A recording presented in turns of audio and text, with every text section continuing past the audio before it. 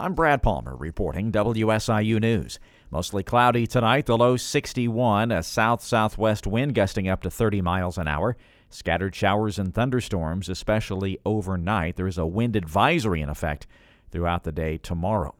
The work being done by the SIU system on anti-racism, diversity, equity, and inclusion was recently highlighted in a story on CNN. It's been about 3 years since the SIU Board of Trustees approved a value statement reflecting the SIU commitment to ADEI efforts.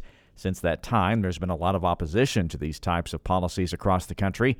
Sheila Caldwell is the Vice President for Anti-Racism, Diversity, Equity, and Inclusion at SIU.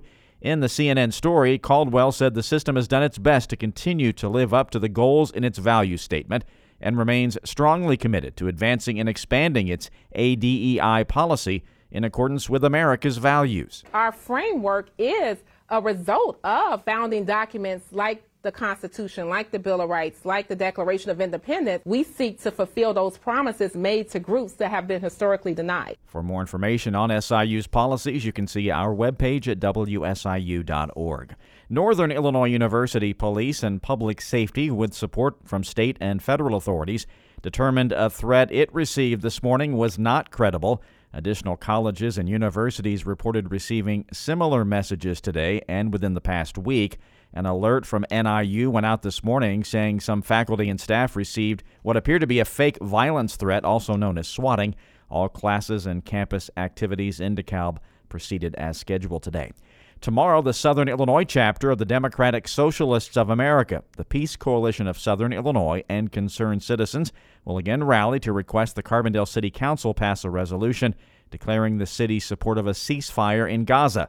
The DSA says this is an urgent action, and continued bombing and the threat of an invasion looms over Rafah, threatening thousands of lives. The rally will take place tomorrow at 5 p.m. on the east steps of the Carbondale Civic Center or City Hall.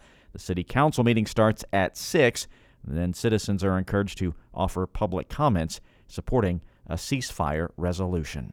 2 people were shot Sunday afternoon in Carbondale. Carbondale police responded to the 600 block of North Robert A. Stalls Avenue shortly before 4 p.m. on Sunday. They eventually located 2 victims who left from the area for treatment of non-life-threatening gunshot wounds at Memorial Hospital of Carbondale. One of the victims has been released. The other is in stable condition. During the course of the investigation, officers learned 3 suspects, described as black men in their late teens or early 20s, confronted the victims during a personal dispute resulting in multiple shots being fired. Anyone with information about the incident is encouraged to contact Carbondale Police or Crime Stoppers at 618-549-COPS. The federal and state of Illinois environmental protection agencies signed a landmark agreement to overhaul the state's permitting process around air pollution.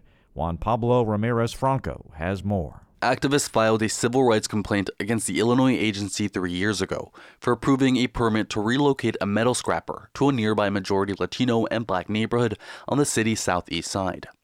Oscar Sanchez is with the Southeast Environmental Task Force, one of the groups that filed the complaint. This is monumental. This is something that should not be taken lightly. But at the same time, we are also looking forward to seeing how this administration continues to do this type of work to actually uplift public health. The settlement requires the state to more closely scrutinize potential pollution impacts to vulnerable communities. Juan Pablo Ramirez Franco, WBEZ News. I'm Brad Palmer reporting WSIU News.